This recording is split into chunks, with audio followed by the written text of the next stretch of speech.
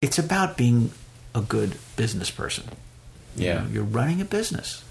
I'm running a small business. You're running a small business. You are the head of that business. You're also the commodity of that business. So you have to understand that you have to run a good business so that my business is interested in doing business with your business.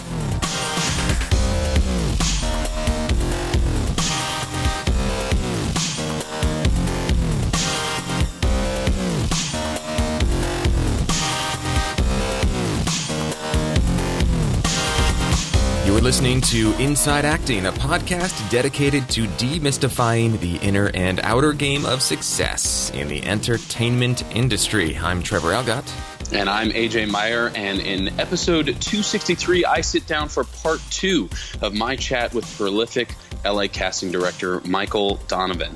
In part 2, Michael discusses the casting office as small business idea, responds to the contentious workshop issue, drops knowledge bombs aplenty concerning actors as their own small businesses, and delivers even more tips on the head game for your next meeting. All that, your listener questions, and picks of the week all coming up in episode 263. Let's get right to it. Support for this episode of Inside Acting comes from Rehearsal Pro, the next version of Rehearsal, the essential app for actors. It's now available in the iTunes App Store, and if you want to learn your lines, get off book for your auditions quickly, effectively, explore your character, make stronger choices, book the room, book the office, book the job, and do a whole lot more, go to rehearsal.pro/IAP right now to learn all about the great features available in this newest version of Rehearsal. Rehearsal Pro, a groundbreaking app designed by actors for actors. That's rehearsal.pro/IAP.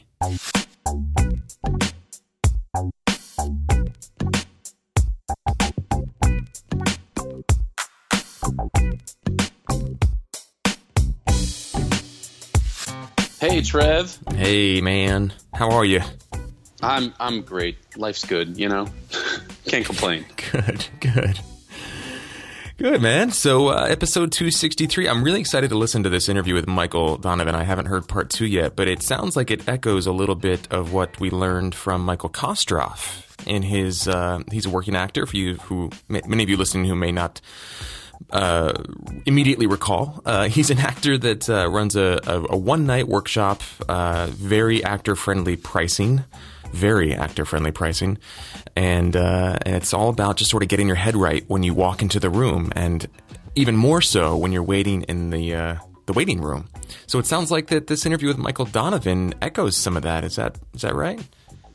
Yeah, I would say it's there's a Venn diagram, if you will, and I think that the overlap is in the holistic approach, because Michael's been an actor, a director, a casting director, and therefore understands all of the moving parts, and that's how he looks at it. That's how we all need to look at it, you know. And we've obviously gotten that reminder several dozen times on the podcast, right? But you know, it's always great to have a reminder, and always great to have a reminder from a particular point of view. So awesome. I'm very stoked, man. Well, before we jump into the meat of the episode, just a couple quick announcements. Number one, if you haven't heard the last episode for whatever reason, and you are not in the know about the Artist's Way Inside Acting creative cluster that we have going on that started last week as of this airing, jump on into the membership and join us. We're going through Julia Cameron's creativity course, The Artist's Way. It's a 12-week self-guided program, but it's meant to be done on your own, but also with the accountability and support of other creative people. And I'm so loving the fact that Grace Gordon, one of our longtime members, listeners, supporters, has stepped up to really facilitate guiding all of us who are interested through that course together, encouraging us to post once or twice a week about our discoveries with the morning pages, the artist dates, the weekly reading essays, and the weekly tasks. I went through it a few months ago. I finished it a few months ago by myself. It took me about 16 weeks. I took my time with it. But man, is it a game changer. So really excited to be doing this with the community. So if you're not in there with us, join us, please. Sign up as a member, hop into the membership, and look for the IAP Artist's Way Creative Cluster thread. and check it out. And the second quick announcement is that we got a really unexpected, nice little gift from a listener named Chris. I don't know if you remember this, AJ, but there was a while ago that a listener named Chris wrote in, and we were talking about money issues. And we were talking about brown bagging our lunches and, sort of spending less than you earn, all, tried and true methods for making it work on smaller incomes. And Chris wrote in with a sort of cold, hard reminder that it is our mindset and our expectations and our emotional experience around abundance that really is what creates the future of our abundant, financial life. And he reminded us, in without mincing words, to man up and spend a few bucks on the expensive latte every once in a while. And we kind of pushed back. Or at least I did. I pushed back on him and said, like, well, yeah, I get it, man, but it's money too. And then several episodes later, I kind of had a change of heart. And I was like, you know what, Chris, you were right. Thank you, man, for that. I didn't mean to kind of come down kind of hard on that. And Chris heard it and then sent us a Starbucks gift card, which I thought was so cool, man. So thank you, Chris. Very, very cool. Really appreciate your support, your ear time. Very cool. Thank you, man. I was like, what is latte guy in the outline? Like, yeah, why is he a latte guy? Yeah, the gift card. Him. Yeah, the gift card came from like a Starbucks address, like it was done through the site, and so I couldn't reply to him directly without going through and looking up his old emails and stuff. And I was just sort of in the flow of doing a bunch of things, so I wanted to thank him on the air instead. So thank you, Chris. I love it. Thank you, Chris. So you've got a couple things going on. Yeah, a couple of on tape auditions. And an upcoming meeting, which I'm actually more excited to talk about than the auditions. The auditions are, more stuff coming through New York, and therefore cool. I get to put myself on tape. And it's always challenging, especially one of them is a musical theater audition, and I'm always like, oh my God, how am I going to make this work with music and singing live and not having an accompanist to kind of help me lay stuff down, which is what I would do if I was putting myself on tape in New York. I would have my voice teacher kind of helping me out by playing the piano right behind the camera with me in front of the camera. So, when this happens, I either have to find a friend who can lay down a track for me, pay somebody to lay down a track for me, or just, wing it or sing a cappella or find something online, some kind of karaoke track. So it's always doing musical theater auditions on tape is challenging. It presents this whole, putting yourself on tape for anything is challenging, but it adds this whole other layer to make it even more challenging. So, and a few months ago, you shared a resource. It was like a person online. They have a website specifically dedicated to being an accompanist for this very thing, for on-camera musical theater auditions. Do you remember the name of that website offhand? I believe it's called Audition Tracks? No, Piano Tracks with an X. With an X, yeah. Okay. Yeah. We'll make sure to include that in the show notes for anybody listening. It's I always forget his name, but he is the husband of a voice teacher that I had when I was in college. Cool. So he's got a great little business doing that. What does he charge for something like what you're doing? Like if you were to hire him for this specifically, what would you be looking at spending? Well, just a few bucks. He's got what's cool is his website is already full of a ton of stuff. He'll just lay down tracks from, popular musicals and songs that get used for this kind of thing often.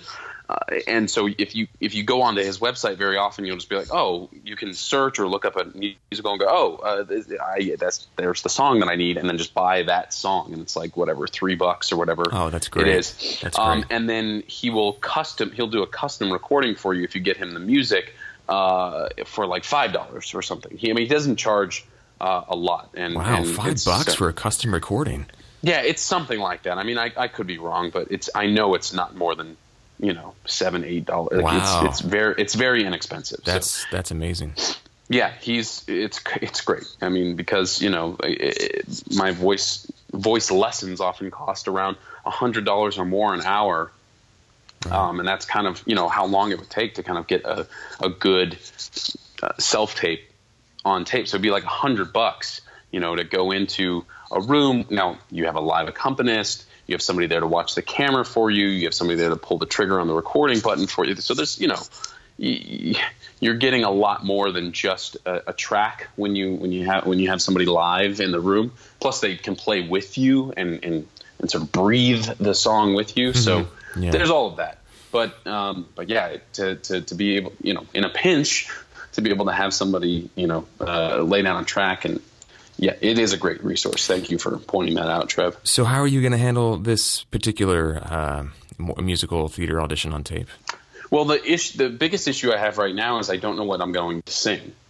The role requires probably a song I don't necessarily have in my book right now, which is my own fault because I should. It's the kind of role that I will play. It's a sort of a bad guy in a book musical that is a baritone. Like, I should have this song in my repertoire, and I don't, and that's on me. So I got to find the song, and then I'll figure it out from there. I have no idea. Okay. And when is it due? Next week, I think Monday. So I have a weekend basically to get it done, and that's basically what I'm going to be doing as soon as we're done recording this here podcast. Is jumping back into that. And is this is for a New York thing, or this is here in LA, or it's at the Goodspeed, which is a very famous musical theater. It's an opera house in Connecticut, I think. Okay. That is very famous because a lot of like really well-known musicals have gotten their start there. Similar to like the La Jolla Playhouse in Southern California. Cool. Places that are sort of known for either out-of-town tryouts of upcoming Broadway shows or just doing really, really good productions of a particular musical. And is this an original musical, a world premiere kind of thing? No, it's Oklahoma by Roger Hammerstein. Cool. All right. Yeah, it's a great show. Auditioning for Judd. Cool. Yeah. Cool. Yep. And I guess I'll let people know what song I land on. Yeah, please do. Keep us posted. Tune into AJ's Twitter feed there. And how about this upcoming commercial agent meeting? So I've talked about this on the podcast before, and I'm going to steal a sentence from our ghost host Ben White here. I have released commercials energetically, completely. Like, I was not focused on them. I had a commercial agent for like 2-3 years, and they dropped me. They had a changing of the guard, and they just sort of like gave up, which is fine. I had maybe 2 callbacks in that whole time and 0 bookings. So I just never considered myself having that look. My manager has recently reconnected with a commercial agent here in LA, and I guess sent him my stuff, and he was like, he's interesting. I'd love to like meet with him. So it's great because now I get to go in, and I'm literally going to, even though this isn't 100% true, it's true for me right now. I'm going to go in and say, yeah, I'm not really interested in commercials. My manager kind of talked me into this That's awesome. meeting. That's like, something they've never heard before. They'll be like, right? I'm going to meet this interesting actor. You walk in, you're like, what's up? Yeah, exactly. I'd rather talk about like burritos or sports or... It takes so much of the pressure off. Like, I have nothing to lose. It's fantastic. But, I'm going to go in. I'll be high energy because I am high energy, and commercials require high energy. And just be like, I guess. What would you see? I mean, maybe a beer commercial? I mean, I feel like the bearded, not so attractive man who is booking all of these commercials lately. And I'm not saying it's one guy. I'm saying it's a look. There's a look that is in so many commercials these days. The bearded, not so attractive guy. I feel like the thing about that look is he's non-threatening. In addition to being bearded and not so good looking, I'm kind of threatening. I'm big, I'm imposing, I have deep set eyes, a very pronounced brow, and I just played a terrorist on NCIS LA. Like, I'm not going to, maybe you would buy beer from me. I doubt you'd want to buy a car from a terrorist. I don't know. So we'll see. We'll see how that goes. But I just thought it was an interesting thing to talk. And it's not for a couple of weeks, so there will be more to discuss. Yeah, well, you never know, man. You never know. Ethnic ambiguity is definitely in commercials right now. That is true. And you're right. It's sort of everyman, the bearded everyman is in, but so is like Midwestern. I mean, I don't know. I mean, I don't know if there's trends in commercials beyond that kind of thing, but you never know, man. I mean, you could end up booking like a national spot for like Dos Equis, who has really unconventional ad campaigns. And you could be like the next most interesting, like that guy who's the new like most interesting man in the world, the like young version of the old guy. Young version of the old guy. Does he look? But you know who I'm talking about? Mm-hmm. Does he look like a quote unquote commercial actor? Like hell no.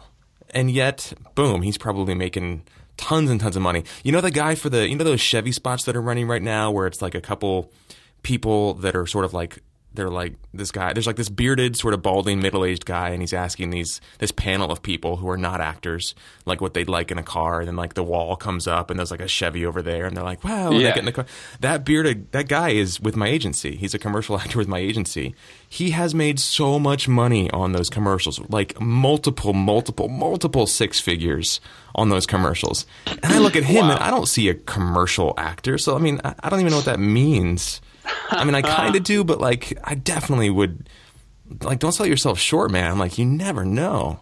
You throw convention out the window. You have such a specific look, and I hope that you're going to be eating your words in 6 months when you're on like 2 national campaigns running concurrently for like from your mouth to God's ears for Budweiser or something. All right, bring it on, Dos Equis. All right, there it is. Bring it on. So did you book another voiceover gig? Is that what this is saying? Yeah, it just says voiceover gig. That's very vague.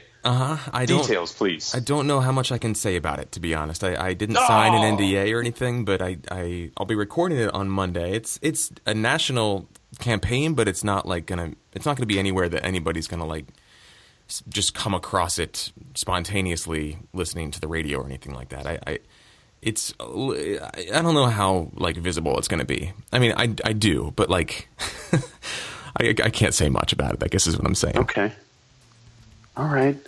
I'm trying to piece it together and failing miserably, but excited to hear more about it later. Hopefully in a week or two I'll be able to tell you more. I mean, these guys, they turn the work around really, really fast. So it may be like up and running in a few weeks.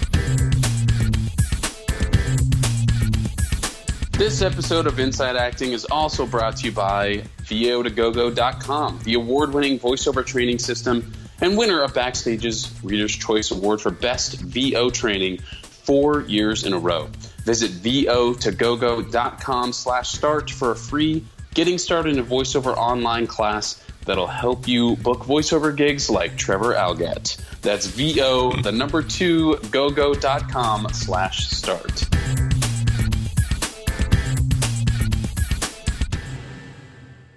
All right, and we've got a question from Kurt that we want to respond to on this episode. And Kurt writes in and says, "Hi guys, I recently packed up my life and moved from New Zealand to Australia to pursue a market with more acting opportunities. I scouted the local theaters and production companies before I came, and something that was a pleasant surprise was that the major professional theater company in the city seems to be open to cold calls from actors and other creatives who want to get involved." That's pretty cool.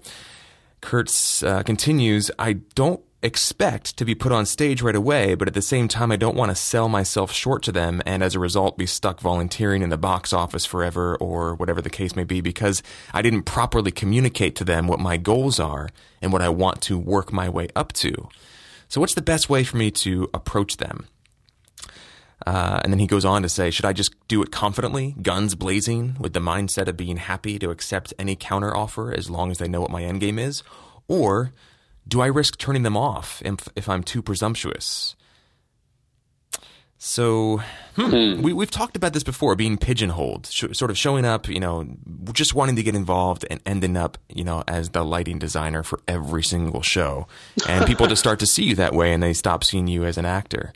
So something we've talked about in the past, but we haven't revisited in a while. And we've got a couple years of experience under our belt at this point. I mean, it's funny. I was talking to my cousin's husband. I don't know what that makes him. I don't know what that makes him like in terms of family parlance. But brother-in-law, second brother-in-law. Anyway, they've got a baby boy named Max. He's like 6 months old. And I was asking Steve, my cousin's husband, I said, you know, like, what's changed in your life? Obviously, you know, having a baby is a big deal. So like, what's different for you? And he said, you know what, the biggest thing is that I'm so much more patient in my personal life and so much less patient in my professional life. It's like, I come home and I have all the patience in the world for my kid, for my wife, for everything that goes on. Like, I can just handle like screaming. I can handle, you know, shit and vomit everywhere. I can handle it. He's like, but I go into work, and if somebody wants to waffle on something, or they're unsure, or they want to think about, I'm like, screw it. Like, give me an answer right now or we're done. He's like, and it's really actually helped my business a lot because I just get to the point so much faster. Wow. So I think that there's something to be taken away from that when it comes to Kurt's question about showing up to a theater company and saying, you know, like, I want to get involved. What do you guys need help with? But I'm also an actor. I'm of the mind at this phase in my life that you got to be really, really clear about what you are willing to and willing not to do. And I think setting those expectations and boundaries, putting them in place up front and not deviating from them is really, really important. So in this case, Kurt, maybe you're, you know, introducing yourself to the theater company and you're saying, hey, I'm an actor. That's what I do. That's what I've invested my life training in, a lot of money and time in. That's my end game. I want to get involved with the theater company, and I want to be an actor. I want to be on stage with your productions. I want to be involved with that aspect of production. What's the best way for me to serve you guys with that end in mind by, I don't know, 6 months, 9 months, 12 months, less, more, whatever it is? I don't know if you would use those exact words, if that would be your exact approach, but the spirit of it being, this is what I want, this is what I'm after. I'm not willing to put up with any sort of bullshit beyond a certain time frame. So what can we do for me to do that?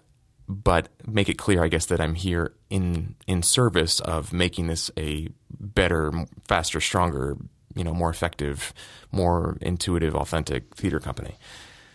I totally agree. I wanted to say right off the bat when he was like, should I just go in guns blazing? Yes. Yes, you should, because, you know, my invitation to you would be to ask why the hesitation, or what's underneath the hesitation. You know, what causes you, Kurt, to say like, oh, I don't know, and kind of be tentative, I guess would be the word.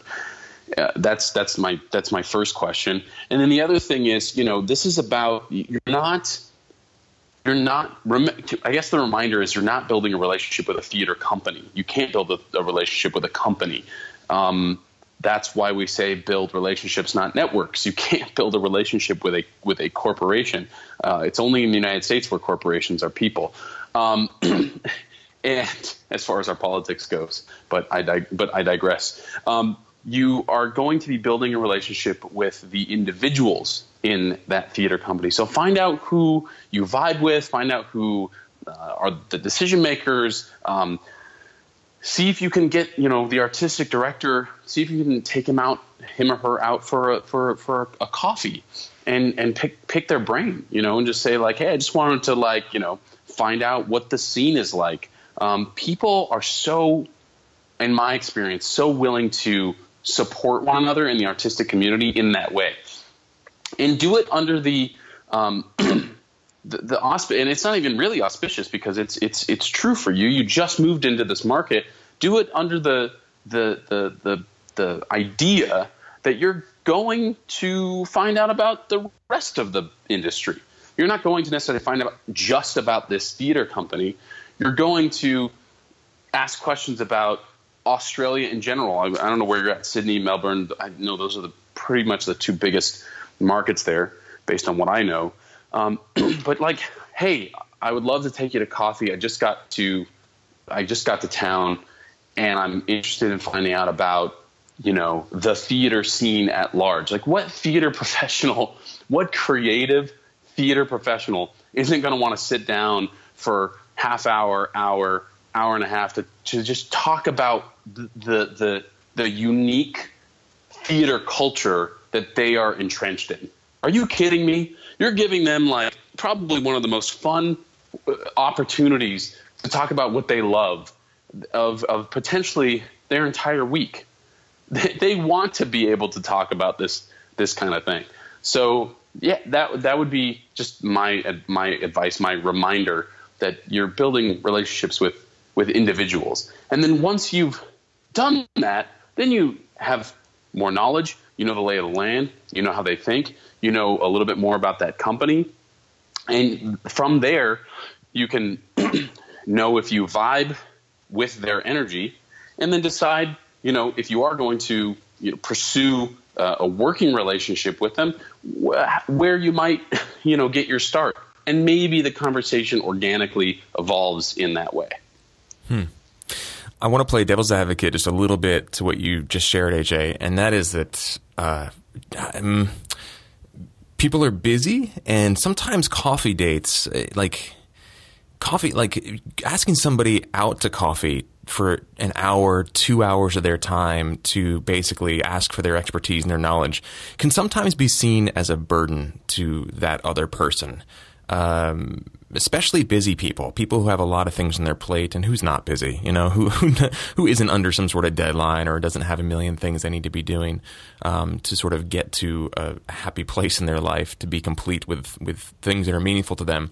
Sometimes asking them to take a huge chunk of time out of their day can be a big request. So the thing I would add to that is, who is it, Brian Tracy or Jim Rohn or one of those self-help guys? They say that everybody's tuned into their favorite radio station, WIIFM, WIIFM, which stands for What's in It for Me. And I think that having that mindset when you ask them to, do something pretty substantial, which is take 2 hours of their time to meet with a stranger to offer. I mean, yes, there's an aspect of charity to it that I think people in the arts community are much more open to sort of providing, but also recognize that they've got to get something really substantial out of that transaction to make it worth their time. So think of what that might be. Do your research as much as possible. Use an app like Refresh. I think it's called Refresh, which allows you to sort of plug into people's. It's sort of an app that provides amalgamated, summarized information of people's social media activity, and so you can get a feel for what they're interested in, what they're talking about, what they like and don't like, what their political leanings are, things like that. So you have something to talk about. People are always flattered when you've done your research about them, and I would just sort of take that approach as much as possible if you're going to make a fairly big ask and ask them out to coffee for a few hours. The only thing I would add to that is don't let it stop you. Right. Yeah. Don't let it stop you. Absolutely. Ask for what you want, but know that sometimes it can be a lot.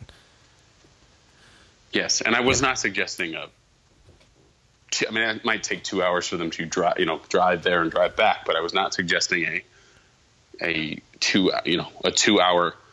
I think a 2 hour ask is a big ask for anyone. You've got to consider commute time and time getting ready, and there's a whole bunch of things that go into something like that. So I would say make it as easy and as for them as possible. Obviously you're buying the meal. I would ask them out to more than coffee. I would buy them a full lunch at a nice place. Near the theater. Not just Subway. Exactly. Near where they work or near where they live. Go to them and have a very specific set of questions and things that you want to ask them about. And even if possible, send it to them in advance. Just saying, these are the things I just wanted to, take a little bit of your time to explore so that they can show up prepared and it's not some sort of ambiguous chit-chat session. It'll just they will feel better, I guarantee, about taking the time to do that. If you show up and you're like, look, your time is valuable, my time is valuable, let's make the best use possible of this time, and let me give you an awesome meal out of it at the very least. What's your favorite restaurant? That kind of thing. Make it really a win for them. Yeah. Right. I think it's a good approach. I would just say, I already said it. Just don't let it keep you from going for it. Yeah. Yeah. All right, Kurt. Well, hope that helps. Thanks for hanging in there. You sent this question in a while ago, so we finally got to it. Let us know what's the latest on it, please. Chime in on the membership and email us, call us, whatever. Let us know, and we'll be sure to update our listeners on how this is unfolding for you. That is all the time we have for part one, so let's jump into this interview, part two with Michael Donovan. Anything you want to squeeze in here before we jump in? No, I think it speaks for itself. All right. Well, then here we go. Part 2 of AJ's chat with prolific LA casting director Michael Donovan. Enjoy, and we'll catch you on the other side.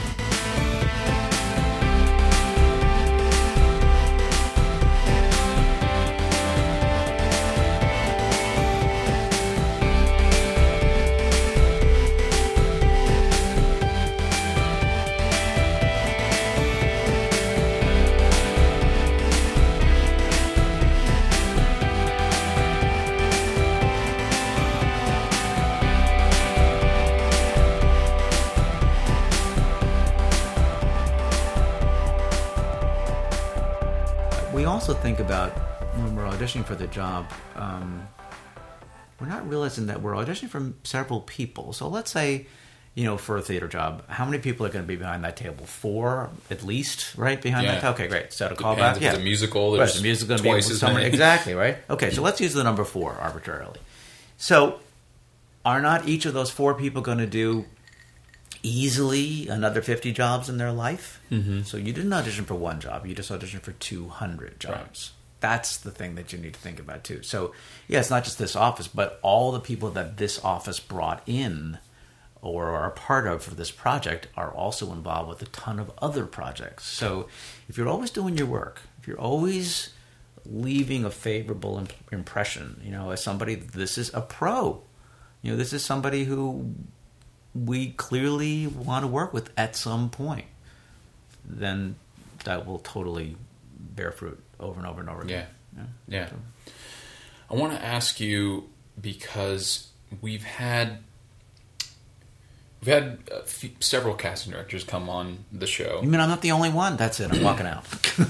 Bye. We had Sheila Guthrie on, mostly television casting director, although she did cast Heathers, which is where I met her. And one of the things that she said kind of changed the course of, my thinking about casting director offices and my relationship with them, but B, how to approach even interviewing future casting directors after her. And what she said was, every casting director or every casting office is like a small business, in that they're all run in their own particular way based on the people that run it. Yep. And I remember thinking, like, holy crap, that means that there's never an answer, really, to so many different questions. For you as an actor, you mean? Right. For us as an actor, asking, like, do you like postcards? I know. Do you like to get emails from us? Yeah. And so I feel like I don't have a list, but I feel like there's this list of questions that are going to be different no matter who I ask them of. And so partly I want to ask you them so that some of our listeners are like, if they're coming to Los Angeles and they know Michael Donovan hates postcards, loves postcards, whatever. And partly just to kind of get your take on that whole small business, idea. So we are each running a small business. Yeah. Each one of us, and it's an independent business. And sometimes when we get together, we're kind of surprised to hear, that's how you do that. And there is a casting society, but it doesn't mean that they regulate how you run your business. No, so it's like, and it's not like we run into each other a lot either, because we're working independently. So the only time we see each other as meetings and things like that. I mean, obviously some of us know each other personally, but I think a lot of it is. CSA, the Casting Society of America, has a website, and once in a while there's like a sort of a question thing, and like we'll ask, how do you do this? And you get all these people writing, well, I do it this way, well, I do it this way, well, I do it this way, and it's like, oh, really? We do it differently sometimes. So I'm sure it's frustrating. Casting directors asking each other questions, not actors like, that's it's great. like what do you charge for this, and what do you charge for that, and because even then it's like the rates are sort of arbitrary. There's no like with SAG-AFTRA or Equity, where you have rates that are minimums. We don't really have that. It's all negotiable. So it's all kind of whatever the market will bear. And as you get, much like an actor, as you get more established as a casting director, your rates go up. You know? So people kind of know what my rate minimums are, and once in a while they'll come to me, like somebody I know will say, I don't have as much for this project, will you do it for less? It's the same thing as an actor. It's very much like that. Yeah. So what I think that you have to do as an actor is I think you have to take copious notes. And I'm really serious about this. You should have something where as you go into an office, what was that experience like? And write it down. So you know the next time when you go in, this office is very warm and friendly. This office is kind of just cool and business-like. You find out this office hates postcards. You find out this office loves postcards. You find out that there's so many different things as you go down the list. This office doesn't ask for pictures and resumes. This office always wants pictures and resumes, et cetera, et cetera. So I think if you keep track of that, then you have a sense of what to expect the next time that you go in. Even how does this casting director see me? This casting director always sees me as a thug. This casting director always sees me as, the boy next door, or whatever. I mean, so that you have that too. If it's a musical theater piece, what did I sing for this person the last time I was in? Are they going to expect that again if they're bringing me in? I think I also find that sometimes it has to do with the age of the casting director too. I think that in terms of particularly with things like social media and emailing and stuff like that, I find that the younger people kind of want a lot of that, where I think the older people are still doing a little bit more old school.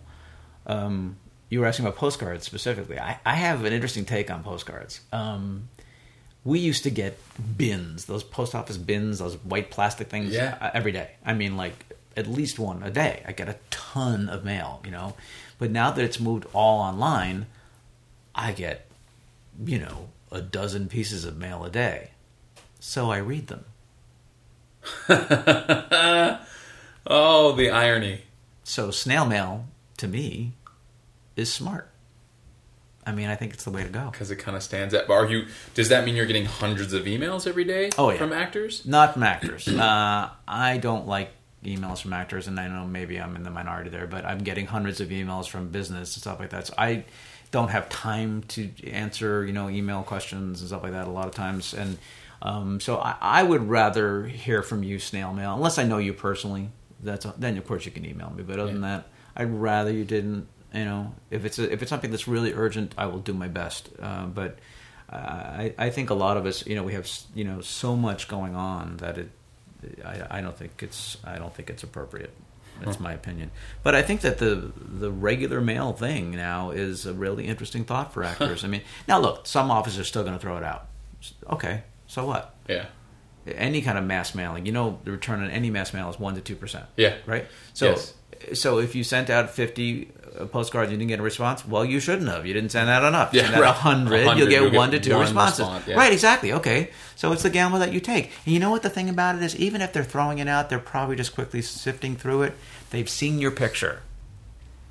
That registers on some level so that when it comes in as a regular submission, it's like I've seen this before. Yeah. And what I do for me is I see a ton of theater. So invite me to the stuff that you're in. I'm not necessarily going to get there. I'll do my best. I can't see everything, but at least shows me that you're working. It shows me that you're serious about your career, so that when you are submitted for something else, oh yeah, they're in such and such right now. I didn't get to see it, but I heard it was good, or I read a review, or somebody I know saw it, or Rishi, my associate, saw it. Somebody, whatever. And I think it's just reminders that you're alive, and for you to, as an actor, man, to expect us to remember you is just coming from such a place of ego.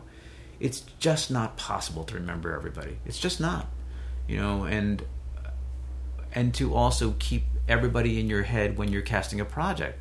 It would be great if we could do that, but that doesn't work that way either. So it's up to you to remind us that you're alive, and interested.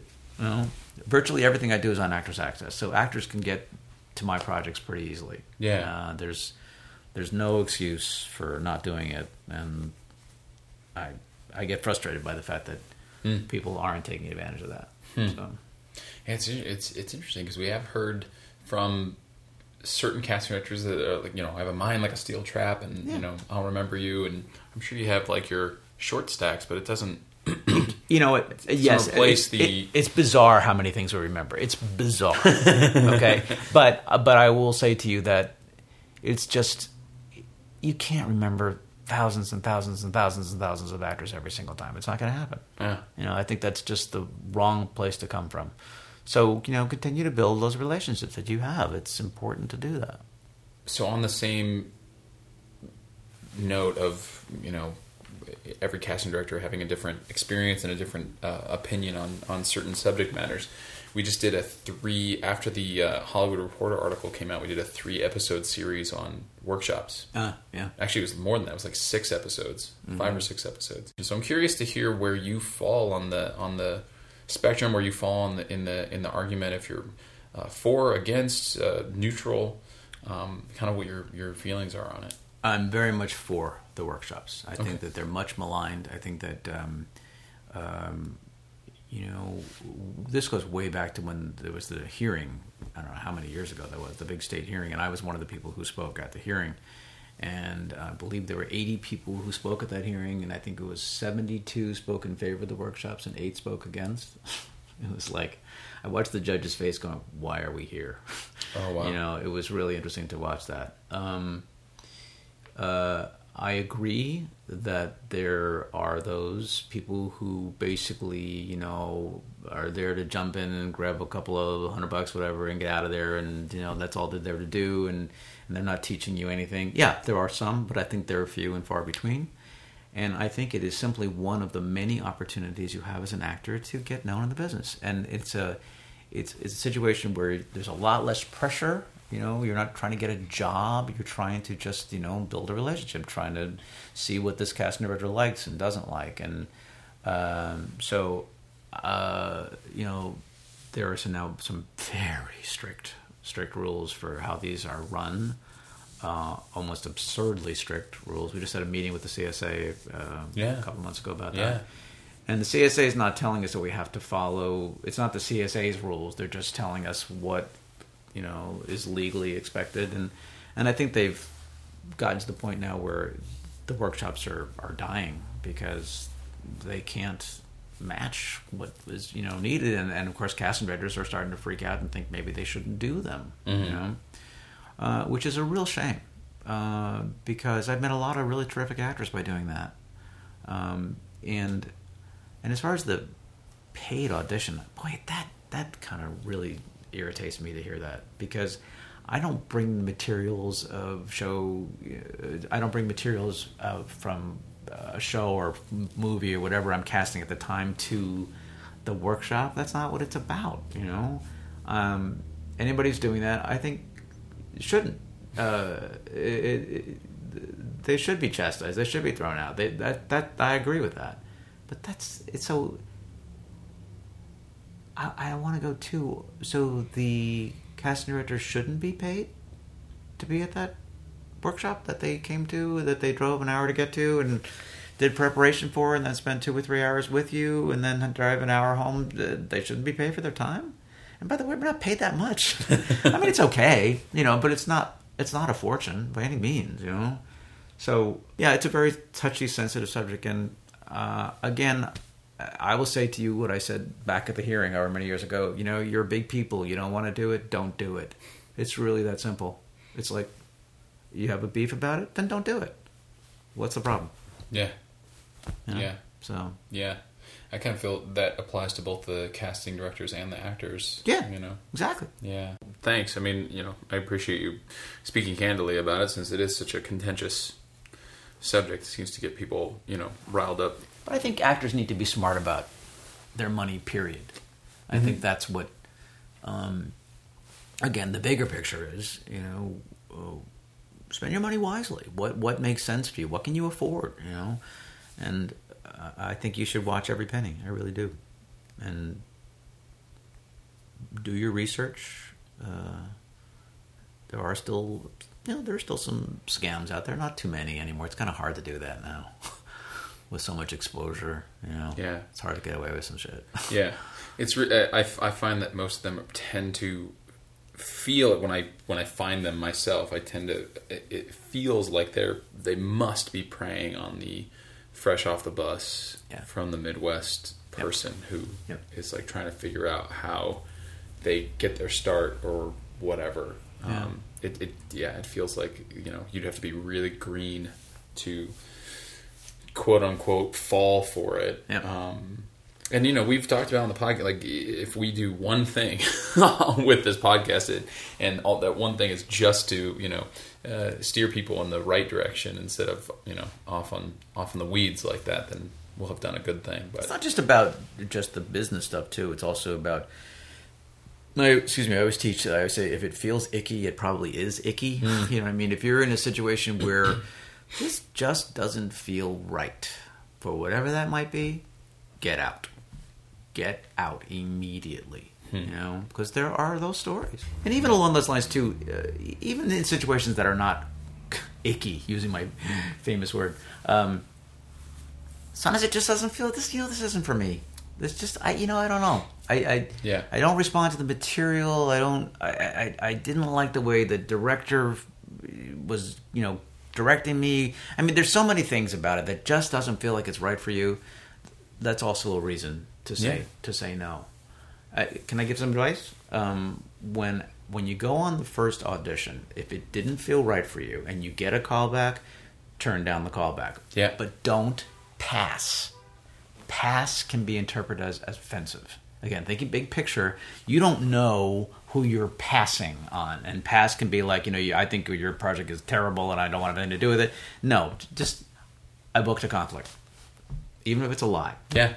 Because booking a conflict, we totally get that. Totally understand that. Passing is like, really? Again, you're passing on the casting director's project too. Maybe the casting director is very passionate about this project and you're passing on his or her project. It's like, ow. Or passing on material is the one thing that, oh man, I don't think you should ever say that, because who knows what else this person's going to be writing. And, and if we're doing it, we're probably thinking pretty well about it, rather. And, and then you said, it sucks. I don't think it's a good move. Well, what would you suggest instead if it was the first audition?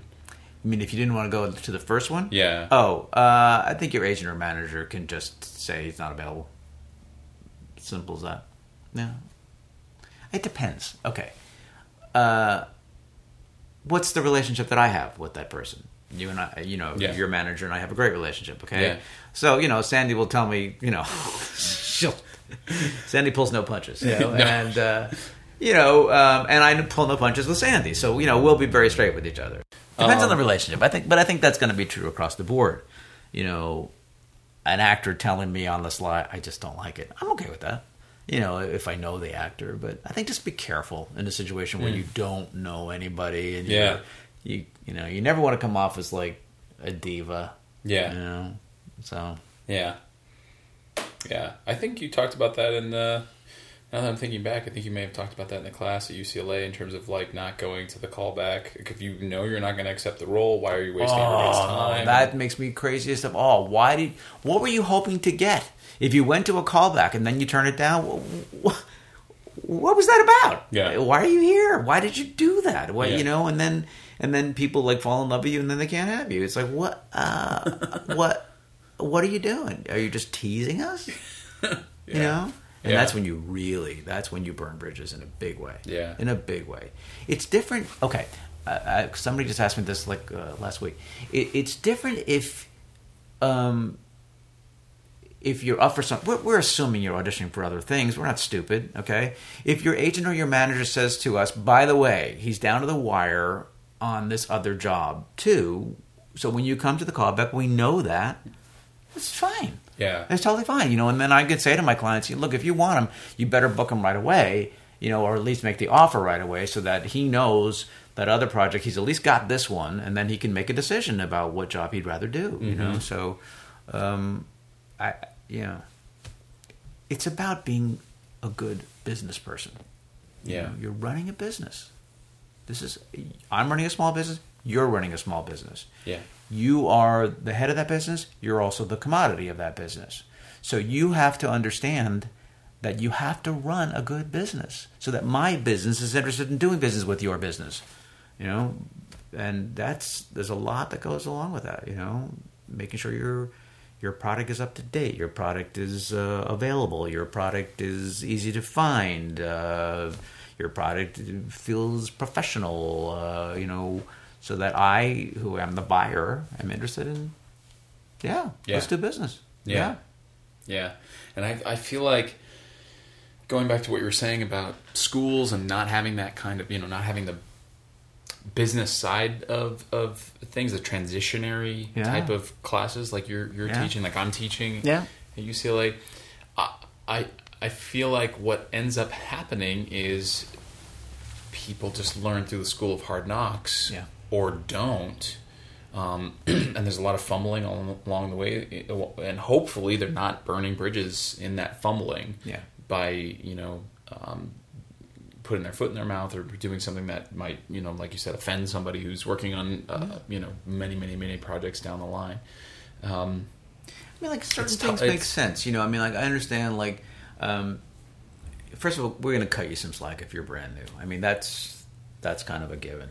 And, certain turn downs are okay. I mean, here, I want to make sure I'm clear about that, because I started thinking, all right, so you audition for a lead in a show, okay, and then you get called back for the lead, okay, and then they offer you chorus or they offer you an understudy, okay, and you want to turn that down, I'm not sure it's a smart move, but at least then we get it, okay, we understand, okay. But again, if you audition for a lead, but called back for the lead and got the lead, then turned it down, that's incredibly stupid. So incredibly stupid. So. Yeah, there are a lot of things that I always say when I'm teaching, I will share my personal fuck ups so that you don't do them. Yeah, and I think back to the things that I did, and some of it is you just kind of you listen and you absorb some of it, and I know people who are listening to me right now are going to absorb some of it, and that's okay. And then some of it later, when you actually make that mistake, you go, "Oh yeah, they did say don't do that, didn't they?" Yeah. And until you do it yourself, you don't really get it. Yeah. We're like these flaky, creative types. We're all that, and we don't think about. No, I don't really want to think about the business side, but I think the ones that do are the ones that are often bookers. They kind of get it. Yeah. They understand. I have something that I do well, that I would like to show you that I do well, okay? And they also understand when what they have to offer maybe is not the skill set that is appropriate for whatever we're casting. So. Yeah, Trevor he's mentioned this a couple times on the podcast, talking about when you're watching, some primetime procedural or something, and you're like thinking about like the guy or girl in the main cast, and you're like, they're not a very good actor. Mm-hmm. And then so how does that happen? How do they, they're good, they fill that part, serviceable, serviceable, yeah. Mm-hmm. How did that happen? And we just come back to they must be great business people. Mm-hmm. They must get it on that business level and be able to execute well. Yeah. And make it happen. And sometimes, it depends on the role, too. Sometimes you want somebody who's not going to, steal focus, not going to be the star of the scene. You want that, technician or whatever that can just rattle off those things and make it believable. Or a lot of times in those procedure shows, they want somebody who really does do that. So they have that, expert on the set too. They really do have the experience. They do know what they're saying, not just reciting words. So,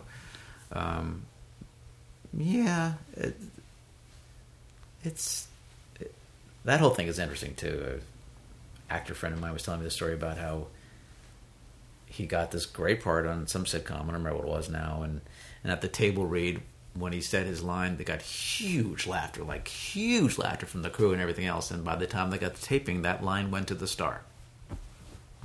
Son of a Sure. Because we can't have the guy who's doing the one shot, pulling all the focus and getting the big laughs. So. Yeah. I think, but you know what? Look, there's going to be a lot of up and downs, I think, as an actor, and you have to kind of ride that. You have to understand that that's a part of what the experience is, and how you handle a negative situation is very telling to the people in the industry as to whether they want to work with you again or not. Yeah, I think in an audition, a mistake is a gift. What happens when you make a mistake, or when a mistake happens, how you handle it. You can turn that into something amazing. Yeah. or you can turn it into where you have a moment where you're a diva, and it's like, ooh, this is what you're going to be like when sound screws up, or they didn't get the shot, or whatever, or the door doesn't open on a set on stage. It's like, guess what? Door didn't open. Deal with it. Yeah. I mean, so yeah. We always end every interview with the same 2 questions. okay. Not like inside the actor's studio. Oh, cool! I don't get to say my. What is your favorite curse word? Right, exactly. I don't know my favorite curse word. Motherfucker, probably motherfucker. Yeah, motherfucker. Yeah. All right. I think you already answered the first one actually when we first sat down. But do you feel like this industry, this career path, chose you, or you chose it? Probably a combination of both things. I think that I knew that I was going to be a part of this industry, and there was at one point where I said, okay, every penny that I make is going to come from this industry, and that meant that I had to quit my really good job as a waiter that I had at that point, and figure that out. And that was the commitment that I made, and that led me into casting. But I think it was because of that determination that I was going to make it in this industry. I wasn't sure.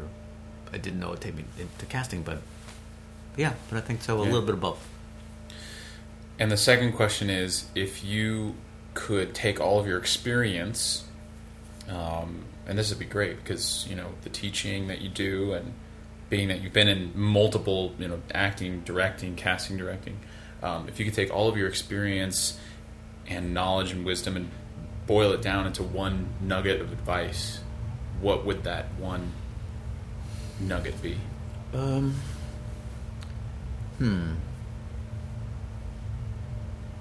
Be grateful that you get to do what you love to do. There are too many people in this world who are doing things that they hate. And we get to do what we love to do. Can't guarantee it's going to happen forever. Can't guarantee, you're ever going to make any money at it. But, hey, you had the balls, the guts to try to do this. Most people don't have that courage. That's awesome. That is beautiful. I love that. I'm going to take that with me. Please do. All day, all week. Thank you. Thank you for asking me to do this, man. I love you, man. Finally coming on the show. I'm so happy to be here. I'm so happy for your success and all the stuff that's happening for you. And I'm a big fan of yours. So I'm very grateful to do that.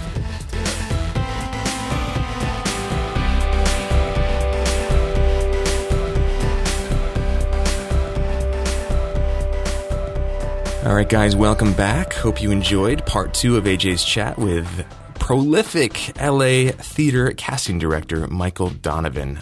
So what's your pick of the week? Actually, I know your pick of the week. I binge watched the shit out of this last week, and it was pretty cool. How have you not been talking about it? I don't understand. Because I didn't love it. You didn't love it. I didn't love it. Oh my god. I enjoyed it. That's hilarious. I enjoyed it, but it wasn't pick of the week worthy for me. That is hilarious. That is so funny because I was for sure thinking that he hasn't been talking about this, and it's Britt Marling, who I know you and I know you're all about her. I was like, why hasn't he talked about this on a podcast? You didn't love it. I'm so what? I know. Here's the thing about. By the way, it's The OA. Yeah, Netflix we haven't even series. said the title yet. Netflix, you can binge watch it. The first hour of the first episode, I was bored to tears. I was like, this thing is Britt Marling all over me. It's so indie. The shots are long. I hate everybody. The characters are not interesting. The dialogue is slow. And I'm like, oh, my God. I don't think I'm going to make it through this. But I wanted to give it the first episode, give it a chance. And when that moment hits, and I know you know what I'm talking about, there's like a drone shot. Mm-hmm. There's this moment where it takes a completely bizarro turn, and I was hooked. I was like, whoa, what the? It just became a completely different show from that point forward. Yeah. And I'm enjoying it. I got to admit, I haven't finished it yet, and maybe there's something about the ending that you didn't like, but I'm enjoying the I have no idea what the hell this is aspect of it. Yeah, it's cool. I mean, there's some beautiful imagery, and it's very well done. but the story never grabbed me. I only finished it because I had started it, and because it was Brit Marling, and because it was very well done. But nothing about it hooked me in. I just finished it out of a sort of sense of duty, and I didn't hate it. I didn't think I wasn't angry about watching it. I was just like, okay, it just felt kind of forgettable to me. I mean, there's some neat images and some neat concepts, but all in all, I enjoyed Breaking Bad, for instance, about 1,000 times more. So, yeah. Okay. Alrighty. That's just me, though. Well, I really hope I didn't taint your experience of watching the rest of it now. I'm going to be like, now I hate it because Trevor doesn't like it. Well, I don't know. Sometimes people say stuff about things and you watch it sort of with that in the back of your head and you start judging everything through that person's personality as you understand it. And I hate when that happens to me. So if I just did that to you, I'm really sorry, man. What's that show? Adam Ruins Everything. Trevor Ruins Everything. No, you didn't ruin it. I'm just not going to watch it anymore. That's fine. Oh man. What's your pick of the week? Oh, I can't wait to ruin this. My pick of the week is an app. It came out very recently. It's called Zero. And in classic Trevor fashion, it's a health-based app. It's for intermittent fasting. There's a lot of, we talked a little bit about this in the yearly review episode, that I really felt good about handling intermittent fasting. It's become a part of my life, and there's lots of different ways to do it. I was, and still am to a large degree, doing the 20 to 24 hour fast once or twice a week. But some people do 16 hours of fasting with 8 hours of eating. Some people do 4 and 20. Some people do, only eating after sunset. Some people do every other day. You eat 25% of your calories. So lots and lots of ways to do it. But the overriding theme is calorie restriction, going a predefined amount of time that is slightly longer than you may be comfortable with. So you put your body into a little bit of sort of healthy stress without eating. So you fast for a while, and there's lots of health benefits associated with this, at least in animal studies so far. And in this app, Zero, there's a link on our website to it. It's only for iOS, I believe, right now, so only for iPhones and iPads and things like that. But in this app, there are links to videos, long videos that are like an hour and a half, interviews with doctors that have done extensive research on this kind of thing, and they're finding all sorts of health benefits when it comes to resilience of the immune system and treating Alzheimer's and heart disease and all these things. For the longest time, the medical establishment has been telling us that we need to be eating more to fix health problems, especially weight loss, which is always sort of interesting to me. It's like, what should I eat to lose weight? It's like, what shouldn't you be eating to lose weight? I think is a better question. But the implications for your sort of larger aging and, resilience to diseases and things like that is what's really, really fascinating. It's a really cool app, and it's sort of the default mode is to stop eating after sunset, to start your fast as close to sunset as possible, and then go for 13 hours at the very least. And there's a way to track that in the app, and there's all sorts of data, and you can export it and analyze it. It's very simple, but I've found that it's been a great way to keep me from cheating a little bit here and there. I'm hungry, it's 9:30 at night, I'll just have I'll just have a little something or whatever. And nope, the app is tracking, Trevor, that you are not eating right now. You gonna cheat on the app? So you gonna cheat on the app? And I will say this: if you're listening to this and you're saying oh God, here goes Trevor again with now he doesn't want me to eat. First I can't eat any animals, and now he doesn't want me to eat at all during the.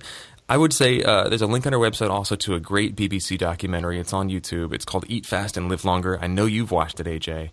Yes. Really compelling stuff as far as the science coming out around controlled short periods of fasting and just what your body goes through and how it cleans itself out and heals itself and develops all sorts of wonderful anti-aging things. And it's not about being against getting older. It's about living your best life possible in the here and now. And fasting is a great way to do that and just build up mental toughness and not just be an I want it now mommy type of person with everything.